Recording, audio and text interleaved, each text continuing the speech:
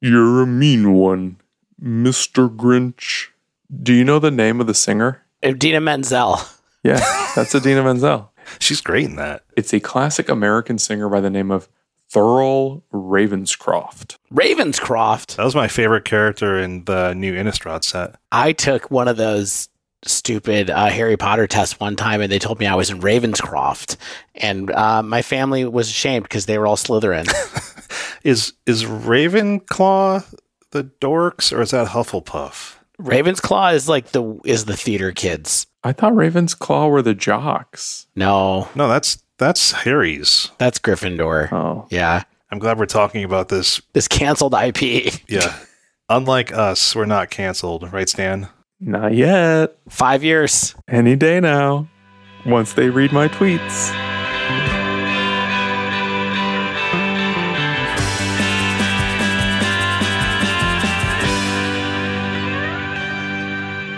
Hello and welcome to episode 254 of The Dive Down, a Magic the Gathering podcast focused on the latest decks, trends, and strategies for the casual spike. My name is Stanislav, here home for the holidays in Chicago, Illinois. I'm back, mom and dad.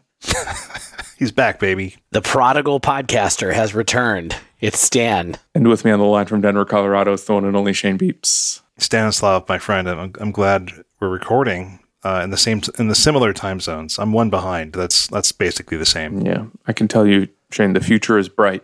Is it? I thought it would be slightly dimmer. I've gotten an hour's worth of current events before you, so you're going to love it when it reaches you on the wire. Let me tell you, the news out of Colorado is hot right now, guys. We're not going to talk about it, but wow, it's spicy. A spicy meatball.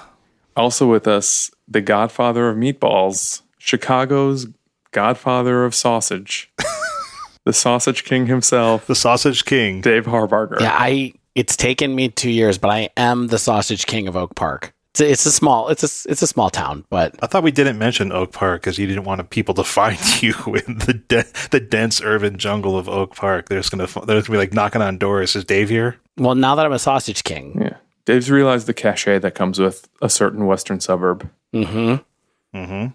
People tour my house. It's a Frank Lloyd Wright. He lives next to some Frank Lloyd Wrights. It may as well be. Didn't Frank Lloyd Wright just do your new backyard fence, actually? Yeah, the one that my neighbors are mad about. That's why they can't take it down, though, because the Architectural Society has already declared it a landmark. You know what else is a landmark of card gaming accessories? Tell me. Heavy Play. Heavy Play is like a fence that you can put up around your cards that will make your neighbors mad, but you'll love it. Right. And they're mad because they're jealous, because they know you've got the deck boxes and the playmats and the sleeves that are going to improve your gameplay and your game day. Thanks to their enhanced ergonomic mobility and protection. I brought my Heavy Play stuff with me to Chicago. You know, I always travel with decks. Of course they're in my Heavy Play boxes. Like, what else am I going to use? Nothing. It's either Heavy Play or a rubber band, and I'm all out of rubber bands. Thanks, Roddy. Heavy Play's unique Equip Mag system allows you to magnetically attach dice, bundle decks, and carry your playmat all in a single hand through airport security or wherever your life takes you. And they're also coming soon to your LGS. If they're not in your LGS already, ask your LGS to stock them. That's one of the best ways to make sure Heavy Play accessories are available in your community. Demand them. And if you shop now at heavyplay.com, you can use promo code TheDiveDown2023 and you'll get 10% off your first order. At heavyplay.com. At heavyplay.com. That's HTTPS It's a secure website? You don't need www anymore. You can just do HTTPS://heavyplay.com. I don't even think you need the HTTP thing. I think the browser does it for you. Listen, as long as everybody's certificates are all set up and are up to date, and we've done all the redirects when people have set up your website for you, yes, all of those things will work. However, it's not always a guarantee. I hope Randy's got some good certificates. It would be embarrassing if he didn't, and we're stating this. What are we doing this week, Stan? That's a good question. Dave, you tell us. It is time to shut this down for the year. Yes. Wow, I thought you were about to cancel the show. Not yet. They haven't seen your tweets yet. We're waiting for everybody else for that part. We're waiting until Chicago for that. Yeah. 2023 is coming to an end, and we are going to take a little breather this episode. Maybe we're going to talk about some of what happened in 2023. Maybe we're going to talk about the laughs, the loves we had, the hates, and the greats, as I like to think about it sometimes.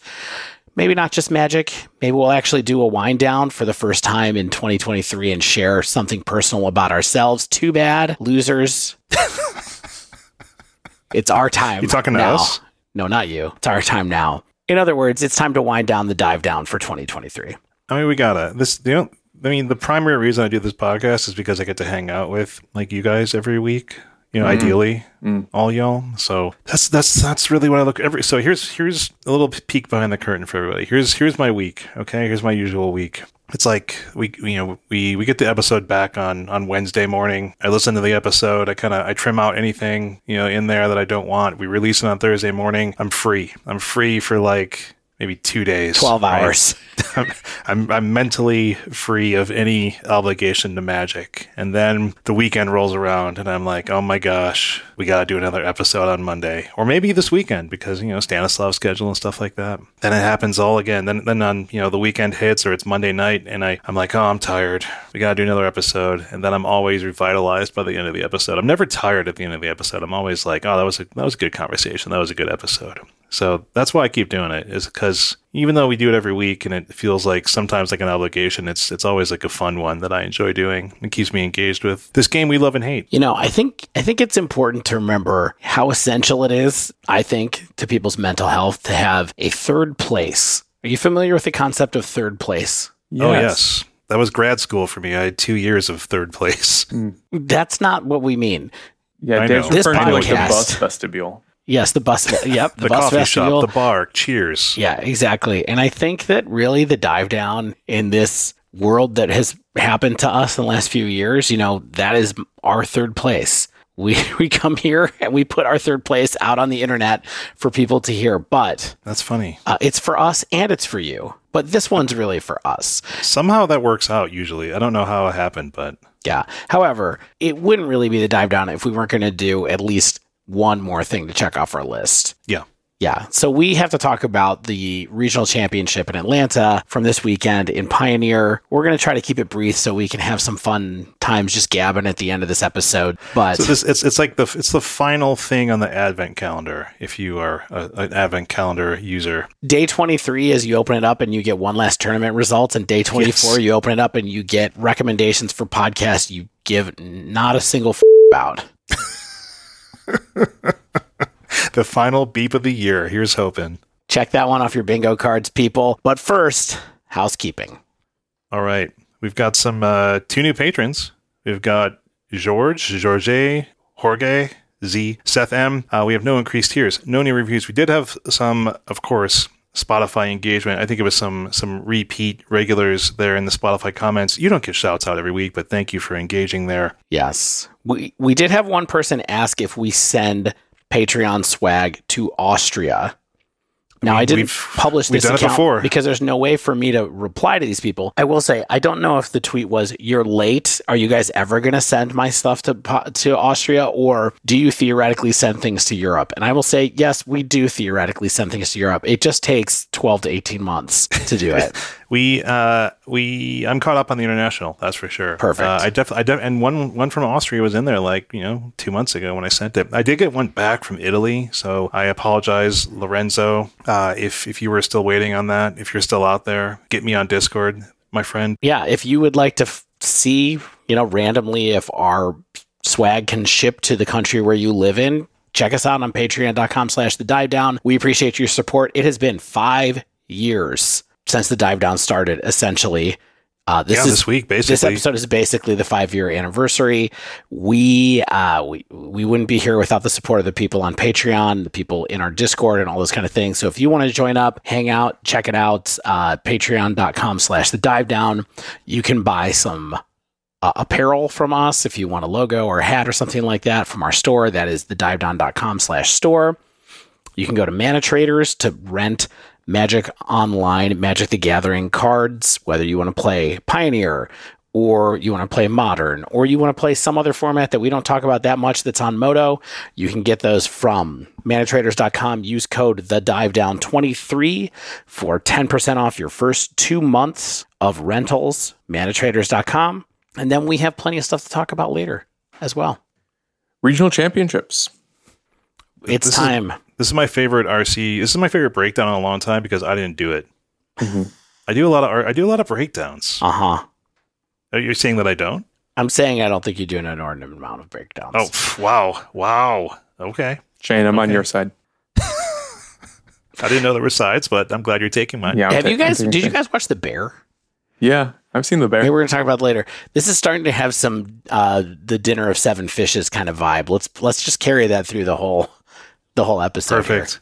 Some antagonism? Yeah. Some casual antagonism in a car driving. We're going to go back to second and third grade days. Yeah, exactly. Shall we begin by antagonizing the notion that our region is the United States of America, 300 plus million people spanning the fourth largest country in the world? That's a region. Yeah. Think about it. Canada. Or no, it's not Canada. Drat. Canada's really big. Did you know that? They only have 45 million people. Yeah, and most of them live below the northern border of the United States. Let that sink in. What? Let that sink in. That's wild. Yes. This was the largest invite-only Magic tournament of all time. Did you guys know that? I heard that today, actually. I didn't realize there were that many people. Holy smokes, there's a lot of folks here. 1,307 players at this RC. Yeah, I think that Frank Karsten or somebody I saw tweeting about it was looking for proof that this was... it's certainly the largest invite-only Magic tournament in a long time. The question was this the largest one ever? And I think there's a good shot. There's never been a Pro Tour with 1,300 people in it. So, checkmate. I'm not going to argue. Take that, vendors. Perfect. Yeah. Same number of rounds as the Canadian RC, by the way, with 4 times the players. And the Canadian Highlander RC. So last week we spent a bunch of time breaking down the big questions that we had at the events. What might happen post bans? What might happen from unbans and Pioneer? What new cards were going to dominate? How would the meta turn out? We took a shot at the meta. Shane, are you ready to revisit our predictions of what was going to happen in the meta? We did pretty well. Do you think so? I mean, I was closest, I thought, but you're claiming Devin is. Devin was clearly the closest. In what way were you the closest? Okay, because I said that Phoenix would be number 1, and Izzet plus Grixis was just under Rakdos, although Devin was on record saying that he thought Rakdos would be slightly higher, and he was correct. Then I had Convoke and Amalia. I can't even remember. I had this all written in Discord. But I thought we were all fairly close. The one that we missed was Azorius Control, of course. I feel embarrassed because I was like, I just didn't plant my flag. I was like, Azorius Control will likely. I was like, Azorius Control people I wouldn't be surprised if it shows up. And then it was, the 4th most represented deck in the room. Yeah, here's the thing. I think if you believe the graphics that DreamHack put out on Twitter and put on their stream, we were actually kind of close. But their graphics were not right. Yeah, they were probably based off of the Melee, which they didn't have time to go through and look at 1,300 decks. Exactly, and apparently a bunch of people were being jokesters again and had messed up their deck names on purpose. I mean, also not on purpose. I saw some stuff where it was Abzan combo for Amalia, and some slightly obfuscated things, or just things I can understand why they would not use that, but. Yeah, I'm sure there's a lot of jokers out there. Are you guys beginning to think or feel that the jokers aren't heeding our warnings about naming their deck? I mean, it's just me yelling into the wind at this point. It's like me trying to talk to my 5-year-old and my 8-year-old, being like, "Why don't you guys listen to me?" And they just don't even have the concept of listening. Dave, you're a real modern day Sisyphus. Except that the stone that you push up the hill is just poorly titled names of Magic decks on FTG Melee. Exactly. I mean, listen, here's Frank Karsten's data on the RC.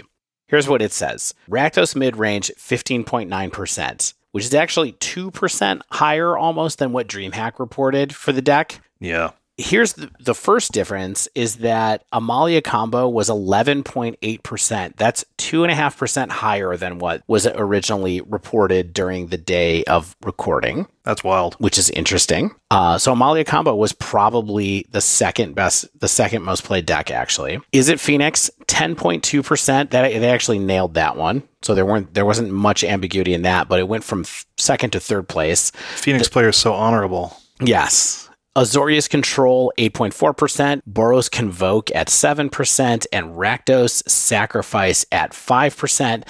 For some reason, DreamHack reported that Lotus Field combo was 6.6% of the metagame, and Frank is reporting that it was only 4.3% of the metagame. I guess that's because of Azorius Lotus Field. Like, it must have been. Chunking them together into a single deck. But it depends on if you think those are the same or if they're not. No, however, here's the thing. The big difference here really is that Amalia combo, a new deck, was probably the second most registered deck for this, the largest invite-only Magic the Gathering tournament of all time. Yeah, of course it was.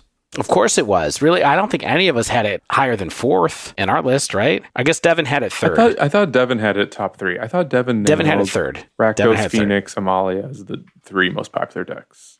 If I recall listening correctly while doing dishes. Checking my notes. Yeah, I had Amalia fourth. So. Yeah. And then the other thing is we had a huge miss. We all hated Azorius Control, and Azorius was the fourth highest registered deck in this tournament. And it was kind of far and away the deck with the highest win percentage, which I don't remember the last time I saw a tournament where Blue-White Control was the quote-unquote the best deck. But we'll get into that in a little bit. Yeah, good timing and good cards. I mean, we'll talk, like you said, we'll get in the weeds on that, but... Yeah. The big problem is I'm just going to have to continue to eat crow on Amalia. It's my bad. But also, again, the deck that I played didn't even have quarter calling in it, let alone Return to the Ranks. So I just thought you meant like on what you were saying last week, which is like, I think you and Devin were both kind of thinking that people were going to be able to metagame against this deck. Yeah. And I think people underestimated just how much this deck can grind. Mm-hmm. And kind of, still present the false tempo strategy that it can do early on. So yeah, I think myself and you guys and what I've been hearing elsewhere in Magic spheres, people assumed Amalia combo was soft to decks like Rakdos and Phoenix that are just so full of creature removal, but that just doesn't seem the case. That, to Shane's point, like the deck can grind because it can either like set up conditions on how to recover immediately after it deals with removal or sweepers or whatever, or it can just like not like blank removal spells, but get all the creatures back from the graveyard and win on the spot. Yeah. It's just value. Recur, I think, is the word we're looking for there, Stan. Recur. It can recur its threats. I concur. Bring its combo back. Yeah. But that's not, we're just going to talk more about these decks later. I don't want to interrupt Dave on his metagame path through day 1 and day 2. But here's the problem. So now if we look at conversion data, we really only have the DreamHack data to look at, or at least the way that they titled things. Yeah, so everything's going to be a little bit fudged. I think it's a little bit off because of deck names. And I didn't have time to go back and manually reconcile things because it was 1,300 decks. Sorry. But here's the notable changes from day 1 to day 2. So Amalia went from being the second deck to being the most played deck in day 2. 14.7% of the metagame. Again, I think that's might even be underreported given the way that things were compared between Frank's data and the DreamHack data originally. Then you have Rack Mid at 14%. You have Azorius Control at 11%, and Phoenix also at 11%. Azorius Controls, I guess, is closer to 12%. These 4 decks all increased or maintained their share between the days. One of the other big ones is Enigmatic Fires, of course, which didn't even show up in the breakdown of day 1, at least according to DreamHack. However, on Frank's data, it was 2.3% of the meta. On day 2, it was 4.3% of the meta. So it actually went up quite a bit as well. So Amalia went up 5%, Control went up 4%. That is a big shift for decks converting between day 1 and day 2. We don't usually see things quite that much, but I think it's just a hint of what was actually going on in this tournament for sure. And then the losers, Convoke, Lotus Field, Greasefang. Greasefang was all around 1% or so that they lost. And then the big difference actually is other. of course. Other went from being 31% of the day one meta to being 25% of the field on day two. So that explains where the extra metagame share came for the decks that kind of came out on the top. Yep. It's always a big bite out of other. Yeah. Unfortunately. Bite and other. So on our continued march from day one to day two at the top eight was pretty funny, right? What makes it funny for you? I mean, it was 4 decks, 2 copies each. Yeah, perfect. The perfect meta. You have 4 decks to play. Now, in the notes, I wrote 2 Rack Mid, 2 Izzet Phoenix, 2 Amalia Combo, 2 Izzet Phoenix, and 2 Blue Eye Control. That's 10 decks, guys. I just realized this.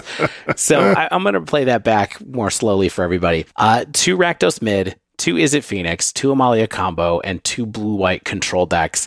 DreamHack also had listed out here that there were 3 Rakdos Mid decks here when you look at the graphics for their top 8 bracket that went out on Twitter. So there's a little typo there.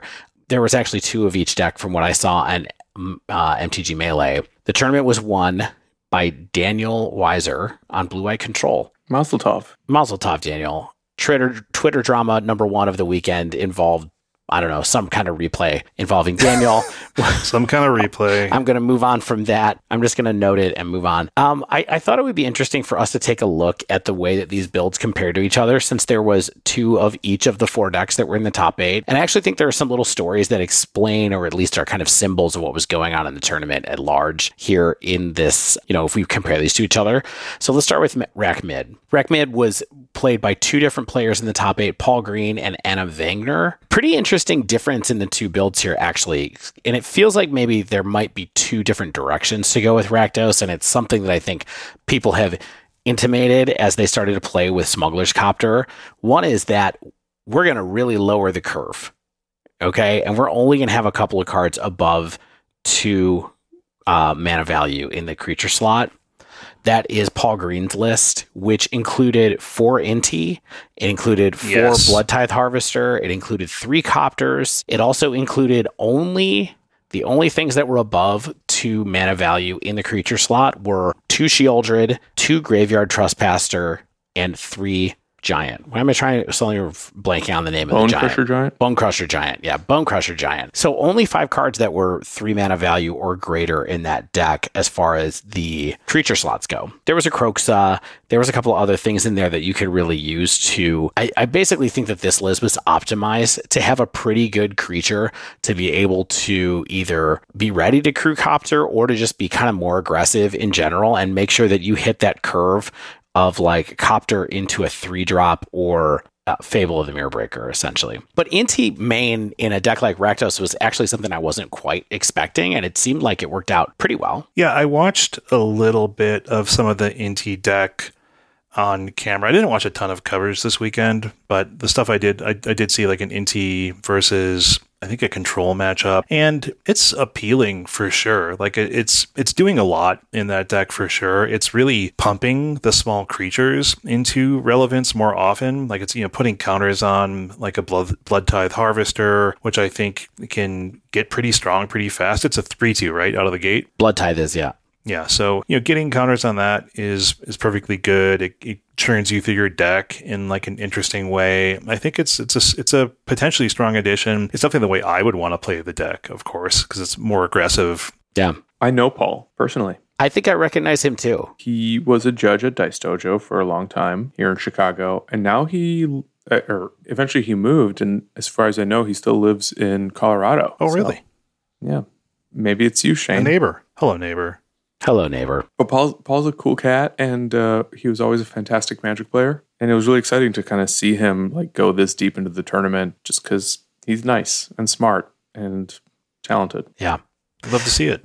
And on the other hand, Anna Wagner, or Wagener, I think went undefeated day one, if I'm remembering properly from what I saw on Twitter, was like 9-0 or something like that at the end of day one before we went to the 10th round, the 10th round that happens on literal day one versus metaphysical day one, I suppose, is the way that we think about that. The first round of day two is played at the end of day one. This deck was pretty different. It only had Blood Tithe Harvester and Bankbuster as 2-drops. So there were 2 Reckoner Bankbusters and 4 Blood Tithe Harvesters in this deck. And then it had 4 Bone Crusher Giants, 3 Graveyard Trespassers, a Kroxa, which I guess is a 2-drop technically speaking, Sheoldred, and Archfiend of the Dross as the creature suite. Now, there was only 2 Sheoldred and 1 Archfiend. Archfiend of the Dross just straight up getting played for value. Shane, something that you talked about at the time of the spoiler episode where I was like, I don't know if this card is like really okay to just play on rate. People are just playing this card on rate, and there it is. The Evil Bunnycorn. Evil Bunnycorn. Other than that, one of the main things to keep in mind is that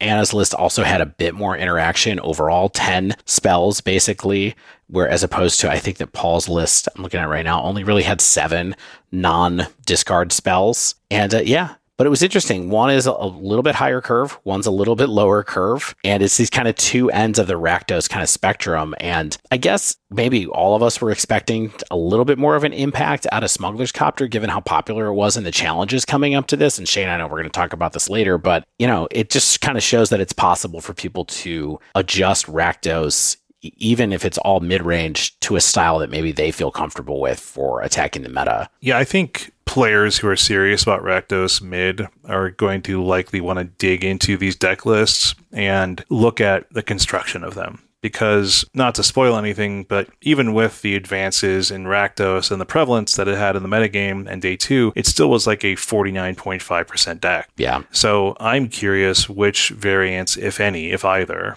kind of was doing better than the other. Like the Copterless Rakdos, was that doing worse, or was these Inti variants, were they particularly strong? Is there enough sample size to really make a decision? So that's something that I'm sure people will be doing in the near future. Well, my hunch is that Paul's build, because it's shaving on some interaction to have more threats and more copters, part of me wonders whether this is tuned to deal with more mirror matches and Phoenix and control decks where, you've recognized that your threats are going to be contested very frequently by the most popular decks in the metagame for the most part, and being able to continuously apply pressure with something like Copter while also filtering your hand for either more threats or whatever interaction needs to line up for you to kind of turn the corner.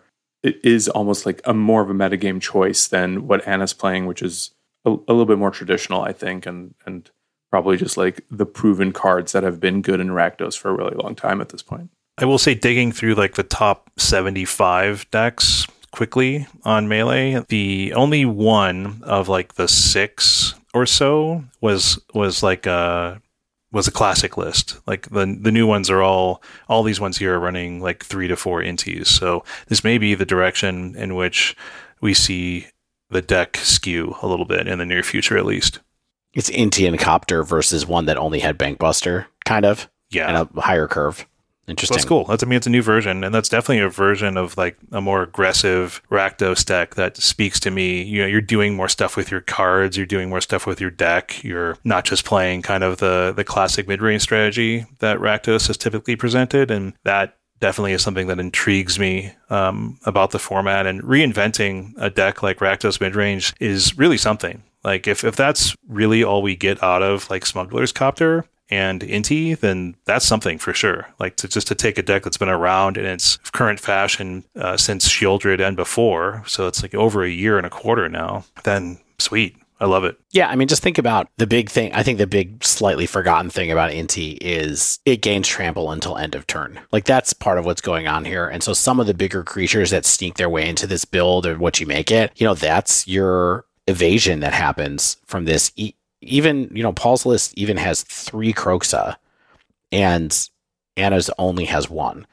And so if you get to that kind of later on game where you get a Kroxa back out in the world and you give it trample, I imagine that's pretty good. Sheoldred with trample is pretty reasonable just to make the deck more aggressive over time. But anyway, maybe that's enough for Rakdos mid. Let's take a look at Izzet Phoenix. Izzet Phoenix was one of the other most popular decks, of course. Here's the thing. The list by Robert King and Mark Stanton, pretty much the same. Same creature list. They had Phoenix, Shredder, and Picklock Prankster. Neither one of these players was running Thing in the Ice or anything kind of strange in that particular Izzet Phoenix creature suite. They're also running Cruise, 4 Cruise, 4 Sleight of Hand, and a Temporal Trespass. However, the instant interaction suites are pretty different. Robert King has a couple of Fading Hope, I'm assuming that's a bit to help against Amalia, cards that give things indestructible, basically. And maybe a little more of a 1 CMC answer against Sheoldred as well. And then other than that, these decks just look like Phoenix. So I don't know if we have a ton to say about Phoenix in this sense, other than the fact that, the Grixis list that people were starting to experiment around with don't seem to have held up particularly well in this metagame environment. They had a much lower win rate than regular Phoenix. They were a much smaller share of the meta than the regular Phoenix. And so I think that this is probably just, it still kind of is its game to play as far as Phoenix goes. Yeah, and not to spoil anything, but since I doubt we're going to talk much about it later, is, ostensibly you play something like Grixis Phoenix to get access to black removal, things like that. It's potentially going to be helpful against something like Amalia combo, and it did poorly against Amalia, like a 37% win rate. That's not where you want to be. It did even beat the Mirror, which is also a place where I think you would want to be. So yeah, it might be kind of out. Yeah, too cute by a little bit, maybe, huh? I mean, I can't speak to that. I'm not. I think if you brought Phoenix to this, I'm assuming that you had practiced a lot, and I'm sure people tested Grixis, and it seems like many more people sort of went back to Is It Phoenix if they ever had left in the first place. So yeah. All right, let's move on to the next deck. The hype deck of the weekend, Amalia combo, of course. Let's go. Yeah, Shane, this is your thing that you are interested in.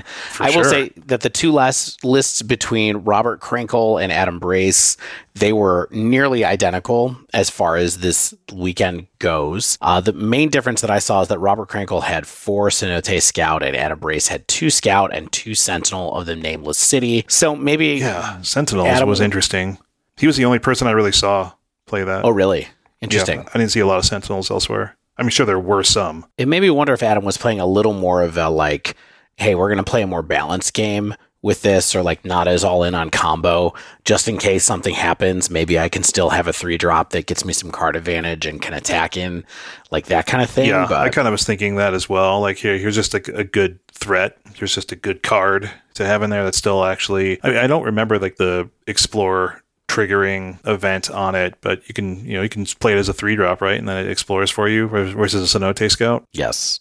I'm going to read it to you now just to make you have to listen to it. Whenever Sentinel of the Nameless City enters the battlefield or attacks, create a map token. So, and it's a 3-mana 3/4 with Vigilance. I don't like that as much. Although the map token makes sense because, early on, this is extremely obvious, I'm sure, for most people, but I was kind of like, why are we doing Gilded Goose things with this deck? And then I was like, oh, wait, the food token. So the food token is gain life on demand. Right. And then the map token is explore on demand. Right. But it's not a 1-drop. It's not also a mana advantage if needed, but similar idea. You don't have to get 3 creatures to get things going. You can just get the 2 and then pop the map token. Yeah, I think it's just a somewhat more stout attacker and defender if you want to have that in your deck for more fair games, like I was saying. The sideboard's a little different. Adam had 2 Voice of Resurgence and Shaper's Sanctuary. Robert has a few other protection pieces instead, like Guardian of Faith, and also included 3 copies of Fatal Push. But it really feels to me like this deck has started to coalesce a lot more over the last couple of weeks since the last time that we talked. Both of them have Dina Soul Steeper in the deck as a one-of. I don't think that was in every single deck that we looked at last time. The 4 Gilded Goose thing, like you said, that wasn't there before, but it's nice. You can ramp, and you can also have life gain on demand if you want to from the food tokens.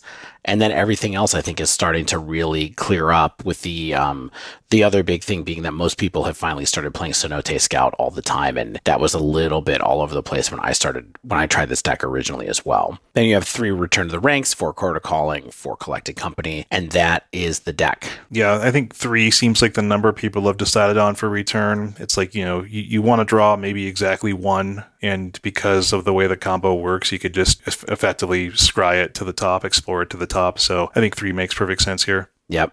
All right, finally, the last deck that was in the top 4, Azorius Control. What?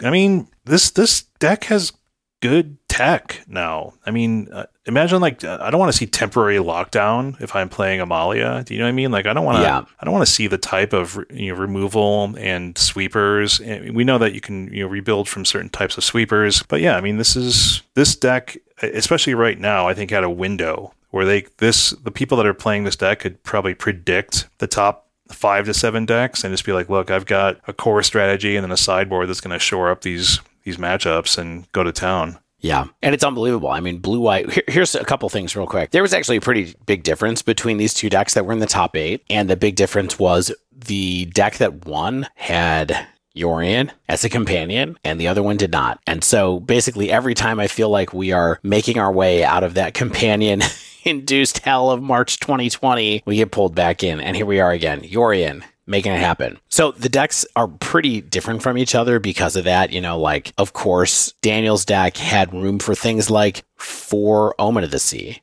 Mm-hmm. Yeah, like you can't play that in a deck that doesn't have Yorion. You wouldn't really want to, but in a deck that has Yorion, you want it. So it's a pretty big difference between these two. But the big thing to me, and Shane pointed it out, is I really think that its Temporary Lockdown is just an extremely good card when you look at the meta across, I think, all these other decks, especially if Rakdos is lowering its curve enough to be able to have some stuff that's lower. I mean, it gets rid of 3 or less permanents, so it kind of gets rid of all the permanents in Rakdos regardless.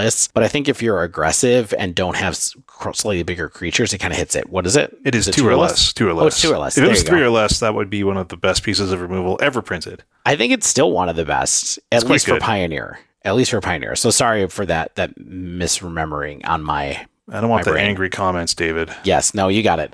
So Temporary Lockdown is if Rakdos is lowering its curve, which it seems like most of the people are doing. Temporary Lockdown becomes good against them. It's good against Amalia combo. It's good against Convoke. It's good against so many different things that it just feels like that was a huge contributing factor to why Azorius did well this weekend. Yeah, and what's interesting about this, and again, I'm probably jumping the gun a little bit, but I think that the resurgence of Azorius control was likely a surprise to a number of people. Like, I think that I'm sure a lot of opponents were not expecting to see, what was it, like 11% control? It was 8.4% control. Yes, 11%, like I said. Day 1. And then, day 2 was almost 12%. Okay. Yes, I mean, like, even 9% is a lot, right? And so, like, you're kind of hedging your bets. You're like, well, maybe it's going to fall off after the removal of the combo decks. And then people come with 4 temporary lockdowns and a pile of other removal and sweepers. And you're like, well, dang, this sucks. And yeah. I think, but again, I think that this is something that some people, I think, can at least strike back against. Like, you have a few more enchantment removals for a temporary lockdown or something like that. And yeah, I think that thankfully, Pioneer is still a place where nothing's too ridiculously overpowered in terms of the technology that it can't be fought against. So this is the beginning, I think, of a interesting, if people are going to pay attention to the format, an interesting way of the meta sort of to begin a reset. Yeah. And I'm just going to get into like our next section here. So the big we had a bunch of takeaways based on Frank Carson's study of win rates, talking about blue-white control in particular here. It was positive against, other than itself, 5 of the other 6 decks that it was seeing that were at the top of the meta game. So it was 55% against Rakdos midrange, 68% against Amalia combo, 66% against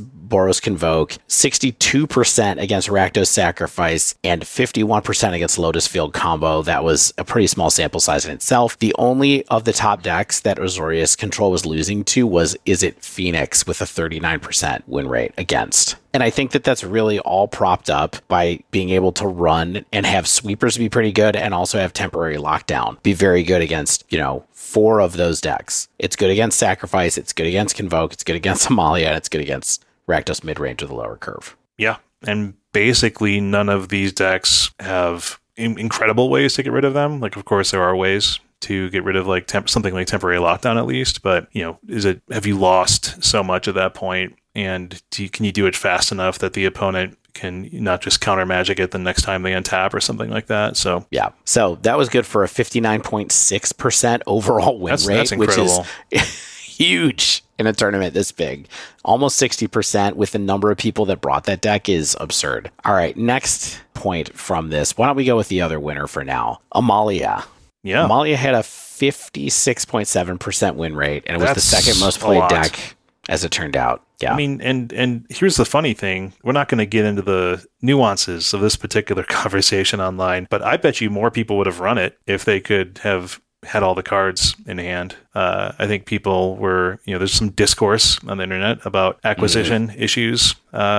But even the discourse aside, like people had about 2 weeks to select a deck for this tournament because of the bans, and like it can be hard to just build a deck on such short notice, no matter how good the vendors are. Yes, I mean, I'm thinking more about like I'm thinking one. I think that there would have been more people on it, which means that like I think people were likely predicting that people were going to be on it and had tech against it, or should have had tech against it, and it still pulled off like a nearly 57% win rate, which is surprising to me. Honestly, I thought it was going to be like a 52% deck and be like, hey, here's a new option in Pioneer, as opposed to like this may be the new Hogak. This is the new.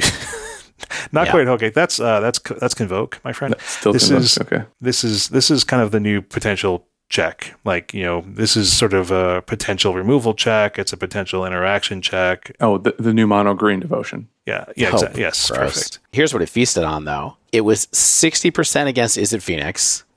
It was 81% against Convoke. Amalia went 61 and 14 against Convoke in those matchups, and it was 62% against Lotus Field. Who knew gaining like 90 life was enough? Yeah, and then that's not even all of its plus 50% matchups. It also won 53% of its games against Rakdos Midrange and won 52% of its games against Rakdos Sacrifice. The only deck out of this end of the spectrum that it won against, or that it lost against, was Azorius Control, which had a 32% win rate against Azorius Control, as we kind of hinted to earlier when we were talking about Azorius. Yeah, deck's good. It's a good deck. However, bad against blue-white if people are playing a bunch of blue-white. Yeah, I think that people, like I mentioned, I think there's some options here. Like I wouldn't be surprised to see more of like that flash spirit that like blinks all your creatures out of the way. What's that called? Guardian of Faith, yeah. Yeah, that one. Some Guardian of Faith stuff, some enchantment removal stuff. I wouldn't be surprised to see some options creep into the sideboard, because all these sideboards for Amalia were like these very toolbox creature-y strategies, and they were, of course, tuned, I think, to less of a Azorius Control meta. So you tune a little bit the other way and shore that up a little bit and see what happens. Would you like to hear some of the other decks that combo did well against, just because I'm looking right now? Please. It had a 62% win rate against Gruul Vehicles. It had I'm reading the inverse right now. So it had a 73% against Selesnya Angels. It had a 58% against Azorius Spirits. That was only 12 matches. It had an 81% win rate against Mono White Humans. Whew.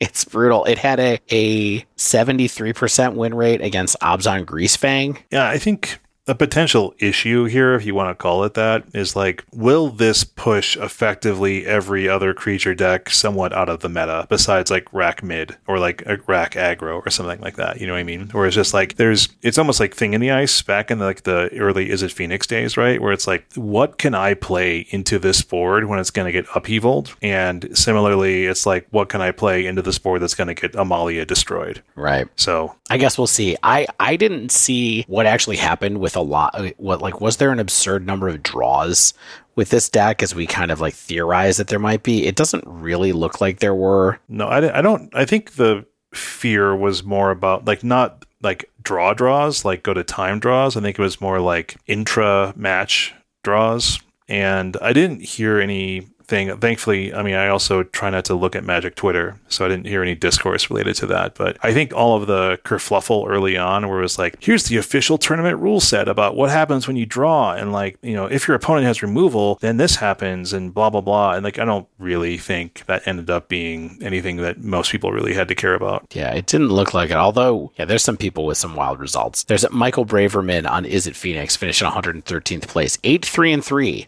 8-3-3. They were trying to ID into the top 8, and I feel like there's some IDs in there. Anyway, okay. Amalia was the other big one. Okay, next thing from here becomes that perennial rogue deck, Enigmatic Fires, just beat the hell out of Rakdos. That's what it does. And it did it again. 79% win rate against Makdos Rid. Makdos Rid? Makdos Rid. How was the Azorius Control matchup? For that? Yeah, if you didn't already say. Yeah, I didn't think so. I was just curious if it also had like a secretly good match against that too or something. No, and I think in fact a lot of people sort of have posited or hypothesized that part of the reason that Azorius Control actually did so well is also because it does well against Fires and Amalia. And Yeah, so it sure was does. sort of like those decks, Fires and Amalia did well against everything else that wasn't Azorius, and then Azorius did well against those two. And so it kind of had an opportunity to rise its way up the ranks on day 2. I mean, I don't know. Azorius Control looked like it did really well against everything except for Izzet Phoenix in this match, in this tournament. Yeah, so. exactly. So I think it was just killing it. All right, so Enigmatic Fires is a deck to look at, except for the fact that it also is terrible against control. There's no aggro decks in this format is the next thing that I was looking at right now. The way that it looks right now, Creatures Die, Convoke turned out to be really bad against every single one of the top decks. It was 45% against Rakdos Mid, 19% against Amalia, 50% against Phoenix, 34% against Control, and then it had a couple of reasonable matchups against Sack and Lotus, but... Now, when we talk about aggro decks, you're specifically referring to like 1 drops and 2 drops that are turning sideways. Like Phoenix isn't aggressive enough for you because it's just a mid-range easy rocks deck. Yeah, I think it's more. I think it's a tempo deck. Well, Stan, I don't think that's true, but you don't think so? Just like it's kind of like a spell board control deck, and then you get your playoffs out and you kind of attack with them later. yeah, I just don't think that. I think that's more mid-range than tempo, but that's a different episode, isn't it? Sure, sure, but you don't think Izzet Phoenix is aggro either, right? I guess I always thought it, but now maybe not, because you're not playing threats on turn 1 and 2. Right. Yeah, I mean, I think I was thinking back to the early days of like modern Phoenix, and I feel like it's playing really a lot like the best version of that deck that it could. Yes, but it's still nowhere near as explosive because of the lack of Faithless Looting. So, but in the environment of modern, in the Pioneer, I agree with Dave. No, I agree with you, Stan.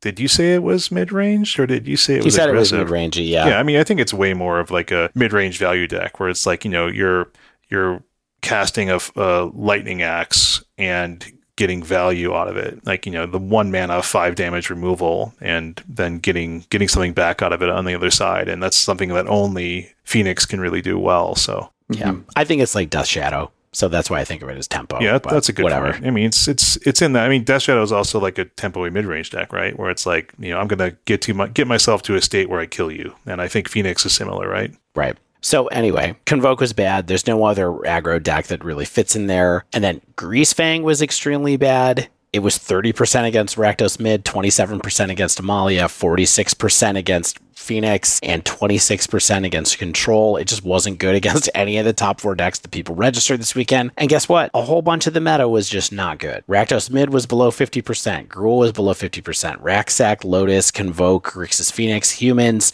and as I mentioned, Greasefang, they were all below 50%. That was 43.5% of the day 1 meta. That was all entirely below 50%. Also, most of these decks were not most of these decks are inclusive of the decks that mostly played Smuggler's Copter as well, and all of them were kind of below 50%. Yeah. I mean, Copter overall was weird to me. Right? If we're ready to move on to that, I think sure. It's wild to me that like Goldfish had it as like the 5th most played card in the tournament. Like it was in 24% of the decks, like a quarter of the field was playing some number of Copter, but like it was really fairly narrow in its application, right? Like Rakdos Mid in some amount. I think probably most Rakdos mid-range decks were likely playing it. And then Racksack had some amount, Gruul Vehicles, and then like Azorius Spirits and, rogue mono black decks, but like it wasn't in any potential homes that we talked about post unban, like Convoke or Greasefang, or even like random potential decks like Humans or anything like that. Like Copter was only in 5 decks of the top 32, and one of those was a mono black aggro deck. Let's go. And then only 7 decks of the top 64, and so like those were like all Rakdos mid-range decks besides the black deck. And 7 out of the top 64 is nothing, like it's not earth-shattering, right? Like we're not blowing the doors off the tournament hall with like our Copters buzzing around them. This is a strained metaphor. Like, I mean, I think, Copter looks like a safe unban to me, but like surprisingly, like almost like a dull one. Like I guess reinventing Rakdos Mid potentially is not that dull, but it's not like it really moved the needle on the deck. Like I said before, like it still looked like a 50% deck, and Gruul Vehicles and Racksack were like just under 50, and like Spirits, who players are using it, were like 47%. So overall, it's like it's like another card and not, I think, the powerhouse that it was when it was banned, which is a good thing, right? Potentially. I mean, I'm also saying that in an Amalia environment, right? Like but these decks weren't playing it in the first place. Like, it's not like Humans was playing Copter or something like that, or Greasefang was playing Copter, or Convoke was playing Copter and just stunk. It's like they just were like, this is not the home for this deck. So, right. Yeah. I just feel like the format was so different when Copter was first banned too. Like, aggro decks were good.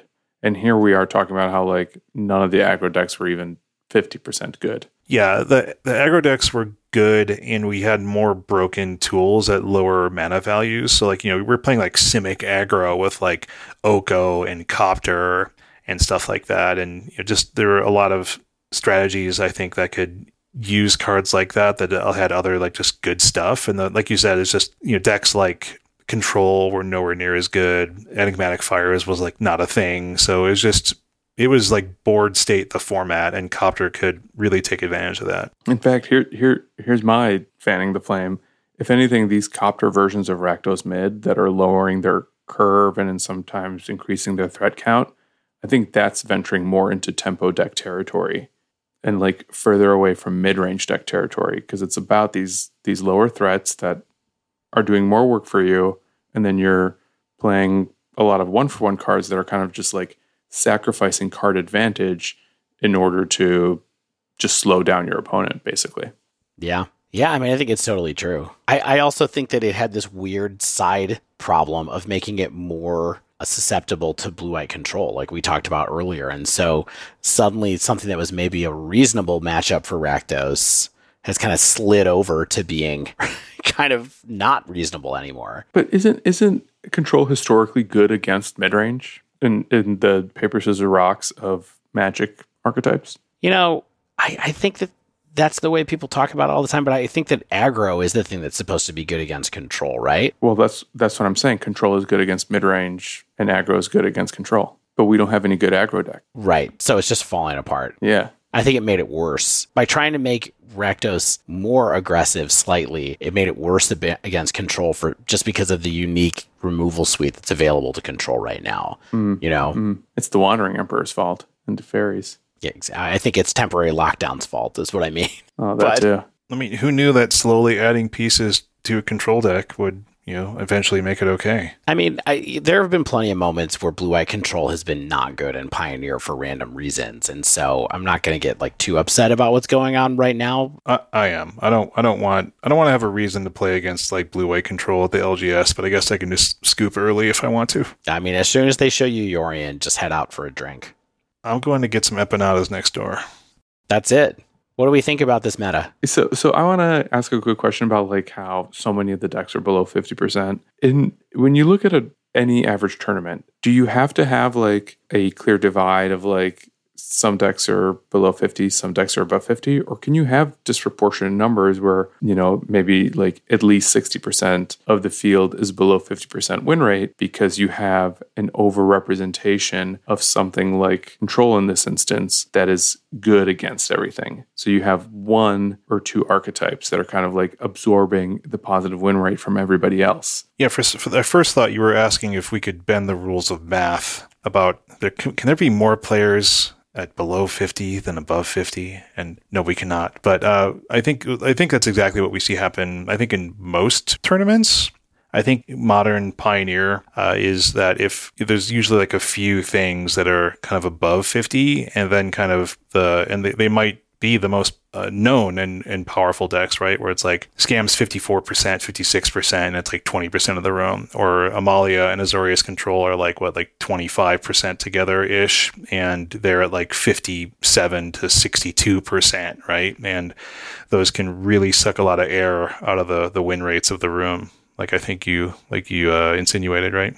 So like, is there anything that we can extrapolate about format health, or maybe just like format identity, based on the fact that like a lot of these decks, like, is it the fact that a lot of these decks aren't actually that good, or is it the fact that in this one tournament, Azorius Control was so good that it made everything else look worse than it really is? Yeah, I think people better prepare for Azorius Control in whatever way they can. I don't truly know what that is, right? Like, I don't know how you prepare against control decks particularly well. I mean, you can't, it's hard because you can't lower your curve into this because you'll just get eaten up by like Amalia, right? Like, you can't play like an aggressive creature deck into Amalia very well.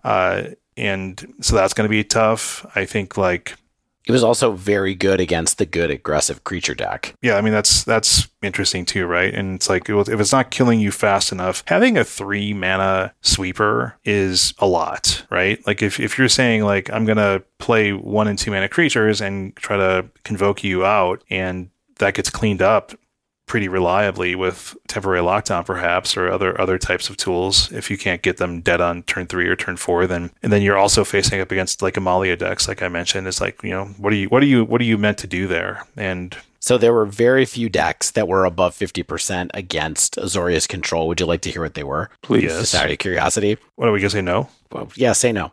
Boros Heroic went 4-3 against Azorius Control. Sample size. Not a great sample size. Is It Phoenix went 55-34 for 62% win rate. And then the other one is Azorius Spirits. Actually was above 50% against Azorius Control, again with a 6-5 record. So a very small sample size as well. But I do think that one thing that's weird about those decks is like, actually, I mean, Phoenix, obviously it's running on a whole different axis as far as like being able to assert itself, like we talked about earlier. Boros Heroic and Azorius Spirits, like, I guess Spirits can be able to spell queller Supreme Verdict or Temporary Lockdown and be able to get around that somewhat in time with big enough threats to be able to kill people. And then Boros Heroic, maybe it's able to run God's Willing and some of the other kind of disruption effects that could help it stay online against that. It's said, I feel like that one's probably not a real sample size, but I mean, every single deck on the list against Azorius Control, other than really Is It Phoenix, was sub 50%. Does this format look better post bans? Like, are we more interested in a format where instead of worrying about mono green devotion, let's even take Geological Appraiser out of the conversation. Let's assume that never happened and the bannings really just shut down mono green above all else. And now we have like Control, Amalia, Phoenix, and Rakdos as kind of like these 4 principal decks. And maybe like you can add Lotus Combo as this other really popular combo strategy that isn't as popular because maybe it's tough to play or unfun. Is that an interesting format to you? Does any part of you like miss what Mono Green Devotion brought to the table? No. I don't know if I miss what Mono Green Devotion brought to the table, but the combination of, you know, the Mono Green Devotion getting nerfed and Amalia's rise to prominence, and like, as much as I am hyped to play Amalia, like, I'm actually like at the worst time probably ever. I'm like, man, I want to go to the LGS like Pioneer nights and just like have some fun. But I do have concerns the more we've talked about it that Amalia might apply some kind of pressures to the overall meta that are going to make it a smaller format. And that's not necessarily worse, right? It's not necessarily worse to have a smaller format. And in fact, it might make it more like standard, where it's like, hey, like, I'm really tuning things for like my expected meta. I want to have the right sideboard tools. I'm going to have my matchups really on lockdown. And that can be perfectly fun, right? When I've enjoyed standard, it's been my consideration. But for a format like Pioneer, shrinking it can be dangerous because of the power levels that we have versus standard. And so it will make certain things perhaps unable to be attacked as well when you have, like, maybe let's just call Amalia and Control right now like the twin towers of the format, and they oppress things in slightly different ways, and maybe they're oppressing things. And by twin towers, I'm referring to like the wrestlers. I'm trying to remember who they were. Not the buildings that fell. Yeah. Shane, I'm never going to forget that analogy. But I mean, I guess you see where I'm going, right? Which is just like, you know, I have concern about Amalia applying significant amounts of pressure on ways that people are able to attack other decks. But we'll see how realistic that is, as people now have to respect Amalia even more than they did before. Yeah. Amalia is such an interesting story because I think people sort of expected it to be a victim of its own success, that this creature combo deck strategy should be easy to hate out, and probably even soft in a field full of Phoenix, which everyone knew Phoenix would be popular. And it just kind of proved everyone wrong with its resilience. And that sort of, I think, indicated to us in this one tournament that apart from what Control brings to the table, which I think is a lot of baked in exile effects, basic on your face removal is not how to fight Amalia combo. Like, you need to have a plan to actually attack their graveyard as much as you need to have a plan to attack their board. Yeah, I just think we don't know what's happening yet. Like, that's the bottom line, really. And I David, I'm think telling you what's happening. yeah, Deal it's with just the graveyards. beginning. Yeah. I mean, I think that's something people will try. Yeah, I just think that it's like, okay, as people realize it's a control-centric moment right now, like what's going to happen to try to combat that? I think there's just a lot that could happen still. So I don't miss mono green in that sense, just because it's like mono green was there for a long time and it was maybe keeping some of this, like the way the meta is evolving now, from happening. So yeah. I think we should move on. Yeah, interesting tournament. Pioneer, I think, is reinventing itself at perhaps the worst time for eyes to be on it, but I think, the true heads will still keep playing it, and it's honestly the format I'm most interested in playing right now. So we'll see if I actually do it. But Dave, what do we have next? Let's take a short break, and we'll be right back with a fun wind down after that unbelievable hour of content on Pioneer. Stay with us.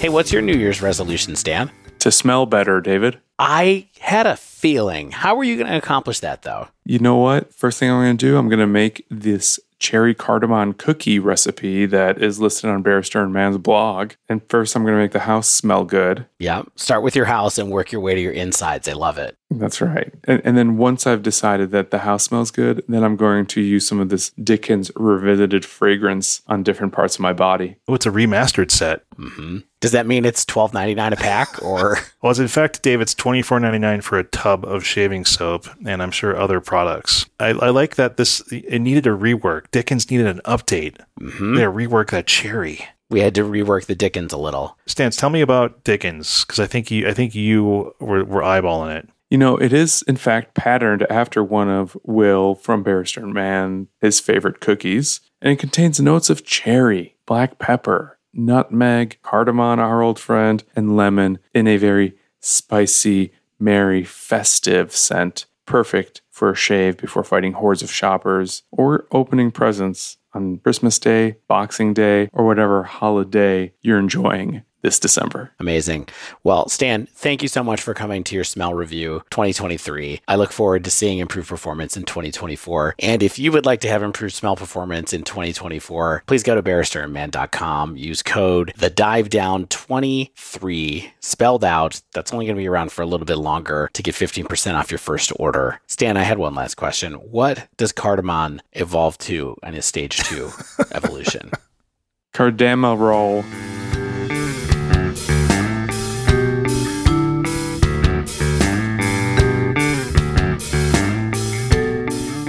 All right, we're back. It's the end of the year. We used to do wind downs many episodes and like do random stuff at the end of these. And here we are. We're fitting one in for all of 2023, I think. So in anticipation of this segment, I thought it would have been fun to do something called like 2023, a year of discourse, and try to recap like as much of the Twitter drama of 2023 as possible. No.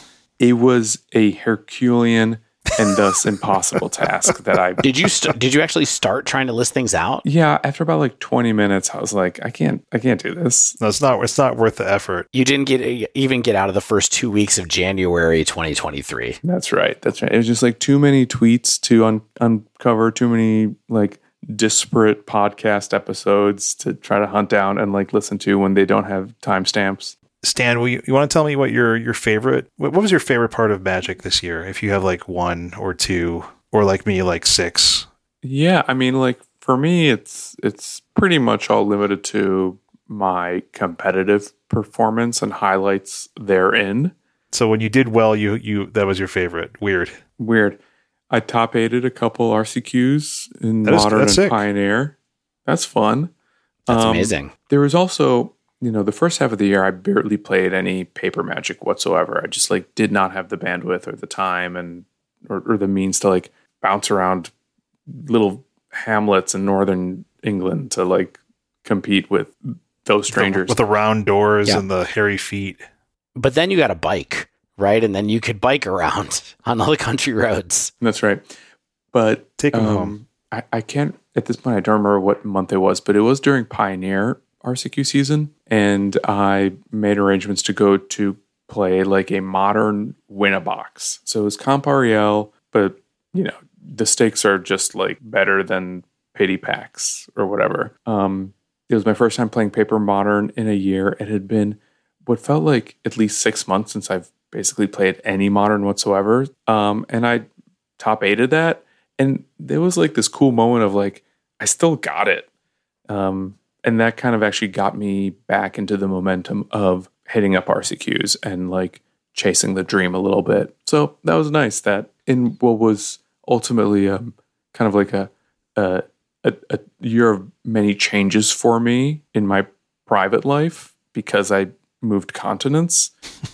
Magic didn't necessarily like suffer and in some cases was still there for me as like a really important hobby and outlet and way to kind of have fun and connect with people while still making myself proud every once in a while. Yeah, sometimes playing Magic can be fun.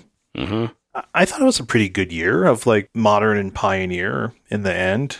Like, I thought there was a lot of stuff that happened this year. Like, just in terms of the game overall, like the stuff we got to cover was pretty fun, I thought. Like, we had like, I still remember like the early hype around like Tyvar, and like that had a lot of experimentation behind it for a little while. Then like nothing really panned out. But like, I played a Golgari sack deck at Pioneer LGS night. It was fun. Like, we had some big shifts in Modern with like Lord of the Rings. We got to talk about the One Ring for like 3 episodes in a row. We had a really good Modern PT. I thought like that was my favorite part of the year. I thought like that Modern PT was really well covered, really enjoyable matchups. Yeah, I would probably agree with you, Shane, that I think that the whole Lord of the Ring cycle, playing with those cards for the first time, going into the Pro Tour was probably my favorite part of Magic over the last 12 months for me as well.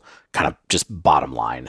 Yeah, I mean, we had Modern bans. We had some Pioneer stuff happen just like last week. Like I thought, it was a good year. Like, the Modern PT for me too. Like I was, hanging out with Doomwake on a stream. We were like, co-commentating it. Like that's the kind of stuff that I think is fun. It's just fun to like have a good community event and have something we could discourse about for a few weeks afterwards and make people think Tron was good again, stuff like that.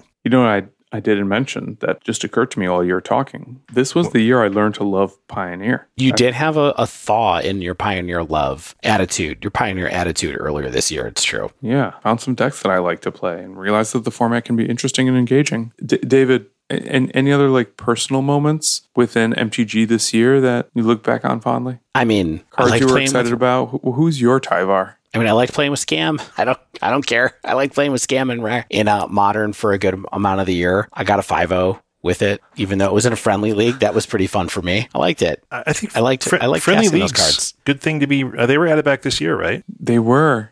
That's a pretty good thing for me too. Honestly, is that I do feel like they're a little bit more my speed as far as gameplay goes, and I feel a lot more competitive there, and I'm fine with that. Yeah.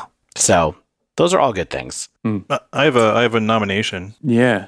For a different category. Yeah, best new host of the year. Yeah. I just want to give a shout out to Devin O'Donnell, aka Doomwake, who's not here because he's under the weather. He was going to be on. Yeah, it's unfortunate that he couldn't join us after his long weekend in Atlanta, but yeah. I mean, I just don't really know how we would have made it through the year without Devin. But not only just making it through is like, I think like it's great to have a fourth voice on the podcast of someone who's engaged in Magic, much more than we can be, and made a bumpy schedule work. But I think also is someone who meshes with us enough that like I look forward to working with him on a regular basis. Yeah, I think a lot of people don't know this about podcasting is that like, to be a good podcast, you have to have diversity in the frequency range of everyone's voices.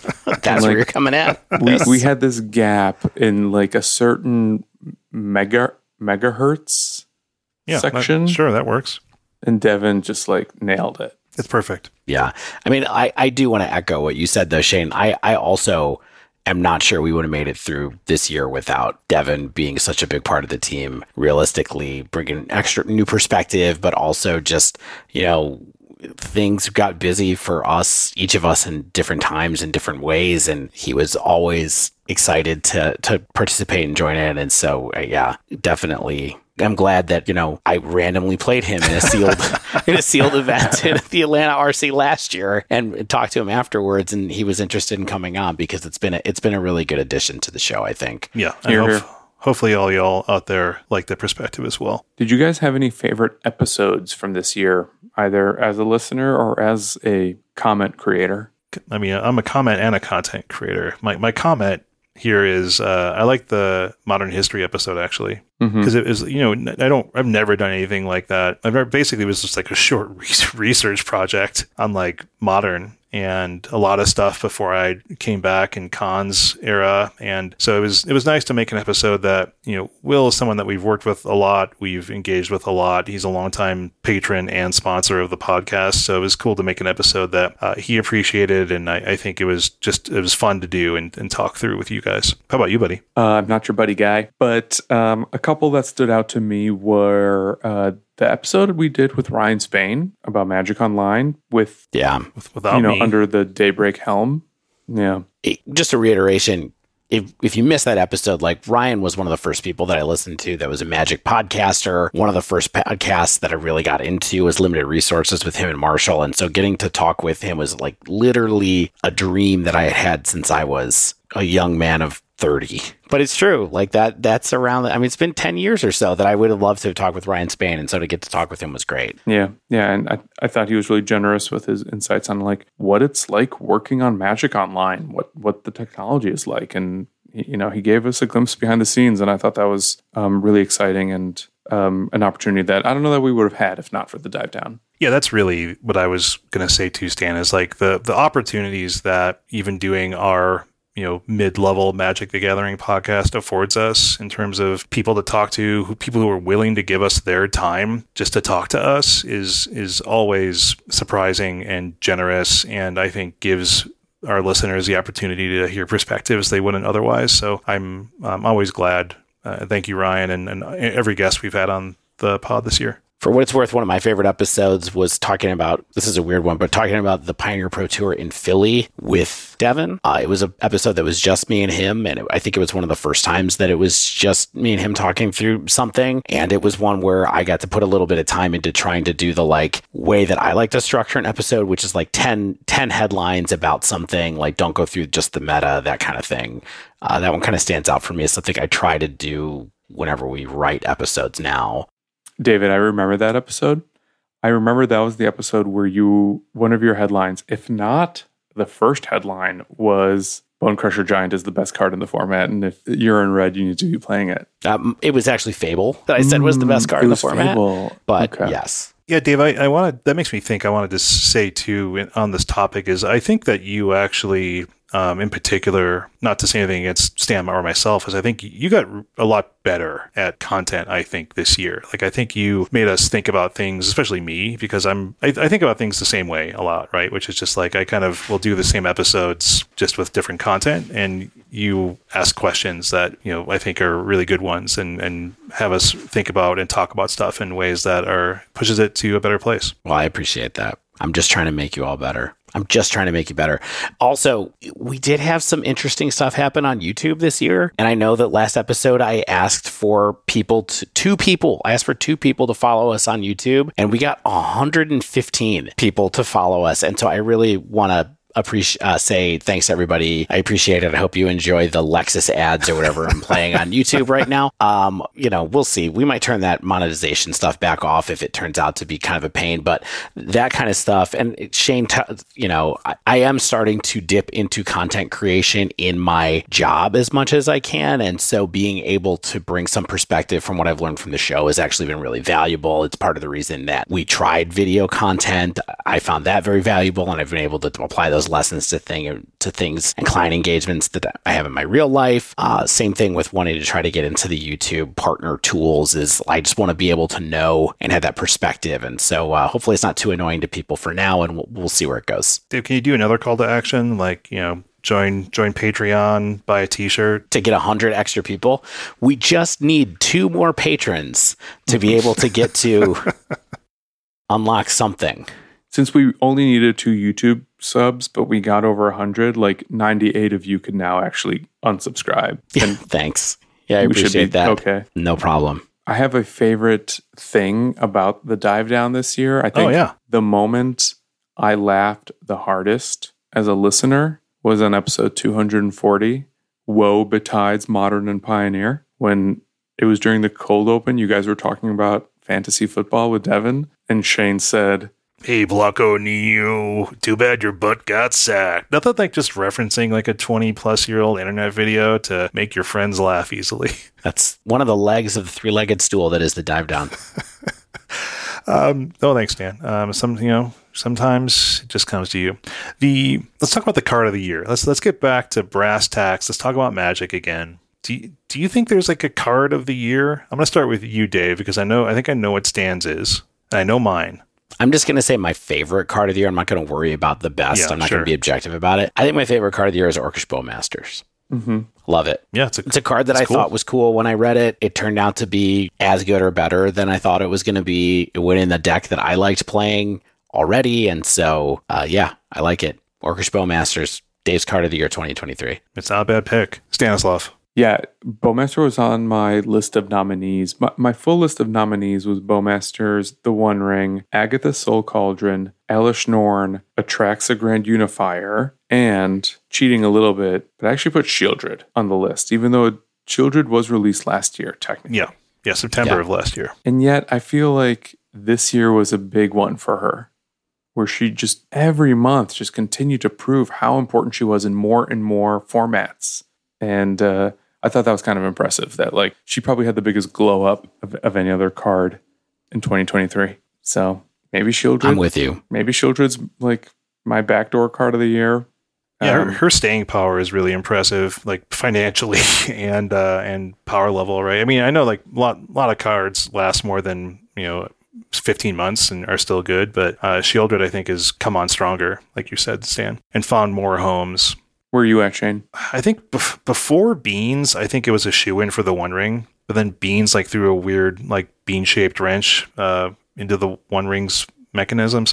But I think I have to give it to Grief because of like a combination of like power level, the staying power of kind of Scam, and then all of the discussion that surrounded it. It was just kind of like the talk of Modern, which is basically Magic for us this year. And like we still have it in the format. Like it didn't get banned. It won a huge, it was part of the deck that won a huge paper tournament like 2 weeks ago. Like I think it's still something that's going to have an impact on the format and be a card that people have their eyes on. That's funny, Shane, because, our next section, what's a card we would revoke from existence? Grief is actually still up there for me. Even though I probably think the One Ring is the objectively correct answer, Grief hurts me more than the One Ring ever has. And full disclosure, when I arrived to my parents' house a couple days ago, there was an envelope waiting for me with 4 copies of a full art Grief that I got after it was not banned. And yet, I say,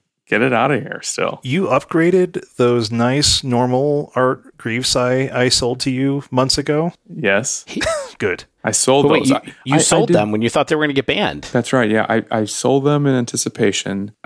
Shane, to quote you, arbitrage, my friend, arbitrage. Arbitrage, baby. I don't know if that's actually arbitrage or not, but it's perfectly good. Is there anything you guys would revoke out of existence? Are you feeling good? I don't know. You guys aren't going to like my answer. You're not going to like my answer. What is it? Violent Outburst.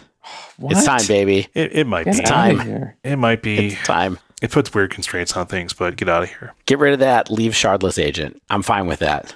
Dave, if you're going to say something so painful and is personal, can you explain yourself? Why has Violent Outburst been problematic to you? I hate Cascade decks. I don't mind the play patterns of them. Like, I don't think they're bad decks in themselves, but I've always hated the fact that the way they work is the way they work. Like, it's not a particularly thinking Rhinos or Living End is like an awfully too powerful deck. I just don't like Cascade as a mechanic. Well, I'm sorry, but they made it, so now we get to play with it. That's fine. That's fine, but I'm just saying if I get to pick one, that's what I'm picking. No, well, you can't pick that one. Okay. You want me to pick something? Okay, I'll pick Shardless Agent. Bro. Wow. WT, mate. Sorry. I've become the villain. I guess. It's just let cards be good. Let me have one.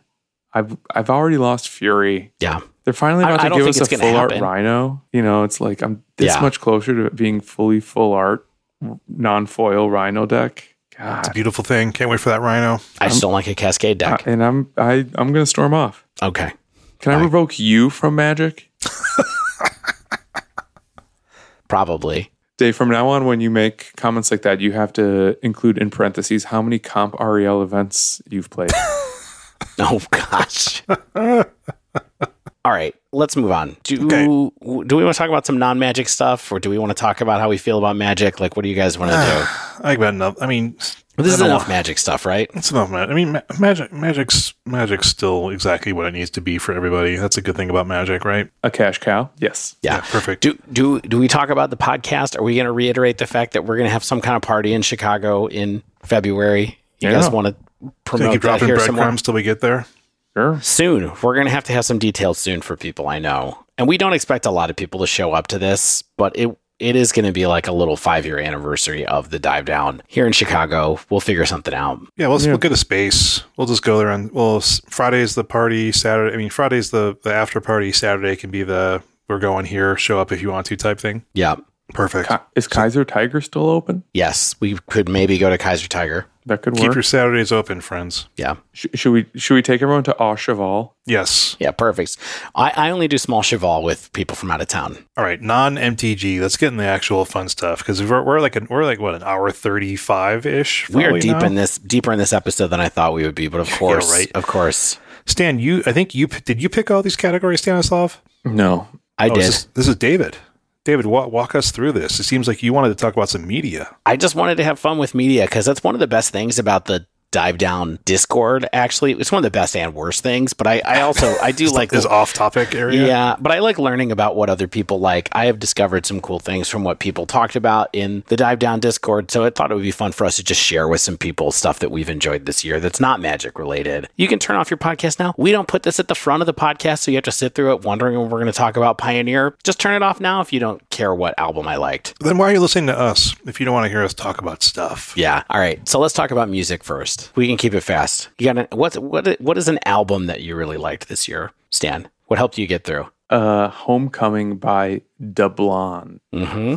It's from 2021. It's not a new album, but it was an artist that was new to me, and I just got into her work in a big way. And Homecoming was like the album that really solidified my appreciation of her, and just I've not gotten tired of it since, after like 6 months of just listening to it a ton. That's awesome. Shane, nothing? Any album that you've added to rotation? You made a joke here in the notes that you're old and only listen to old things, but that's fine.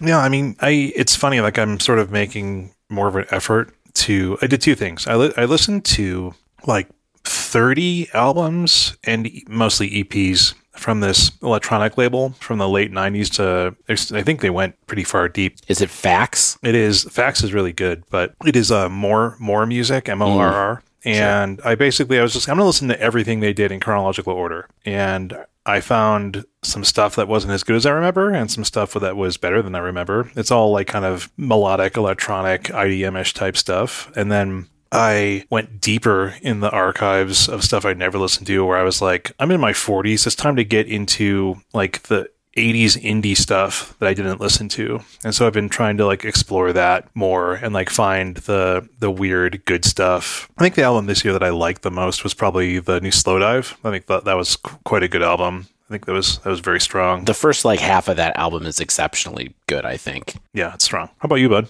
I feel like what you didn't say, but you meant what you really meant, is that the kids are keeping you young in our Discord. I mean, kind of, but also I've just been trying to look around at other stuff too. I did notice a bunch of people on Twitter, including like Brian Gottlieb and also a couple other people talking about Sleep Token. And I was like, what a weird name. So Magic Twitter's not all bad. I'm going to listen to Sleep Token. And I do like that record a lot. I think it's very weird and interesting. It's basically like heavy metal Coldplay, I think. And I hope nobody hates that take with it. I like I really like half of that record, and I think half of it is actually actively not good, but the part that's good is really good. In a different direction, because I really like guitar bands, I like this album called Cartwheel by this band Hotline TNT that I discovered about 6 weeks ago. You told us to listen to. I haven't listened to it yet, I admit. It's like a 30-minute long shoegaze, kind of 10 tracks, really kind of tight poppy version of Hum or Slow Dive, but a little bit fuzzy, a little bit harder to follow even than Slow Dive, less electronica, more rock. But I love this record. It's got some really good, like, memorable hooks. I think it's really good. I did listen to that. I think we talked about it in our channel. Yeah. Short and to the point. Okay. Hotline TNT. Do you have a favorite single of the year? One of the favorite singles that I found recently, I've been listening to this band Wednesday a lot lately. That I kind of discovered via some of Stan's friends, actually, that I was cubing with. And they have this single called Chosen to Deserve that I think is a really good, catchy alt-rock trash bag kind of vibe, but it's a very good album, but also a really good song. So that's what I have as my song that I like. Wednesday. Is it in the Addams Family cinematic universe? Is that that popular Netflix TV show? Yeah, it does the dance. That's what she's dancing to? Exactly. Yeah.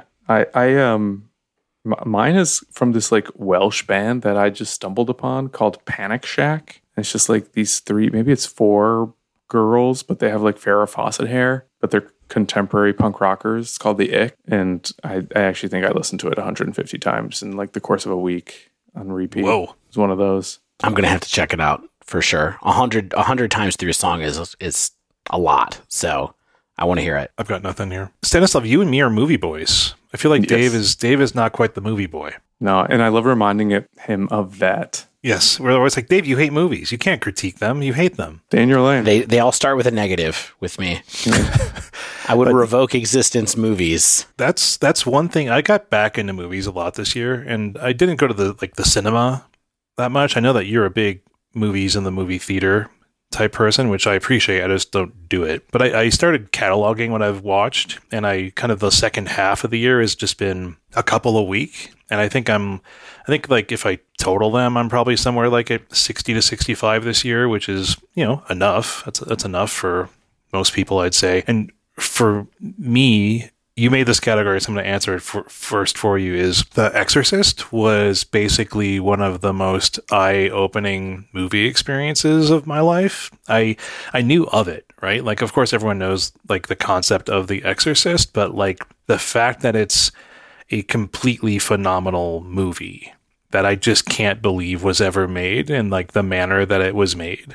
And it's just like the performances are so natural and the dialogue is so natural and like the themes of the movie are interesting and like the effects are interesting. And I think it's like a just, top 25 movie, which is saying something. Like, I think it's just like perfect. It's just a perfect movie. Are you a horror guy in general? No, I don't like horror. Like I actually tried, I'd watched more horror this year than I had before. Like I think maybe starting, I know we watched like Halloween this year. We watched Texas Chainsaw Massacre. Some of the classics. I guess if you call Alien a horror movie, like I think Alien's like a top 25 movie, Alien. But no, I'm not a big horror guy. And I think that's why I find The Exorcist so interesting is like, I don't really consider it a horror movie. I consider it like a good drama that just has horror elements, right? Mm-hmm. Yeah. So for our movie podcast, we'll talk about The Exorcist first. I can't wait to start that. Right? I can't wait for this podcast to end. Can we just have a pop culture podcast, or we just share things we like? 15 minutes at a crack. That's it. It's that time. Did you watch it because Friedkin died this year?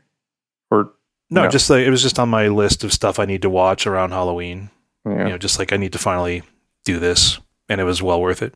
According to my diary, I've seen 115 this year. So it's so difficult to pick one. But, I saw Oppenheimer in theaters twice. And the fact that I just like kept going back and to see it on larger and larger screens, I think that probably is speaking for something. I was also pretty taken with Flower Moon. Like that made me experience something I hadn't experienced in a cinema in a really, really long time. So I guess big ups there. Yeah, I've got thoughts on it, but I think I'm glad it was made. All right, let's move on to TV. Let's talk about TV. Let's talk about the Dave stuff. Yeah, I actually think we have more overlap here than any other section. I think that's true. Which is interesting. All right, Shane, why don't you go first? TV. What do you love when you watch TV?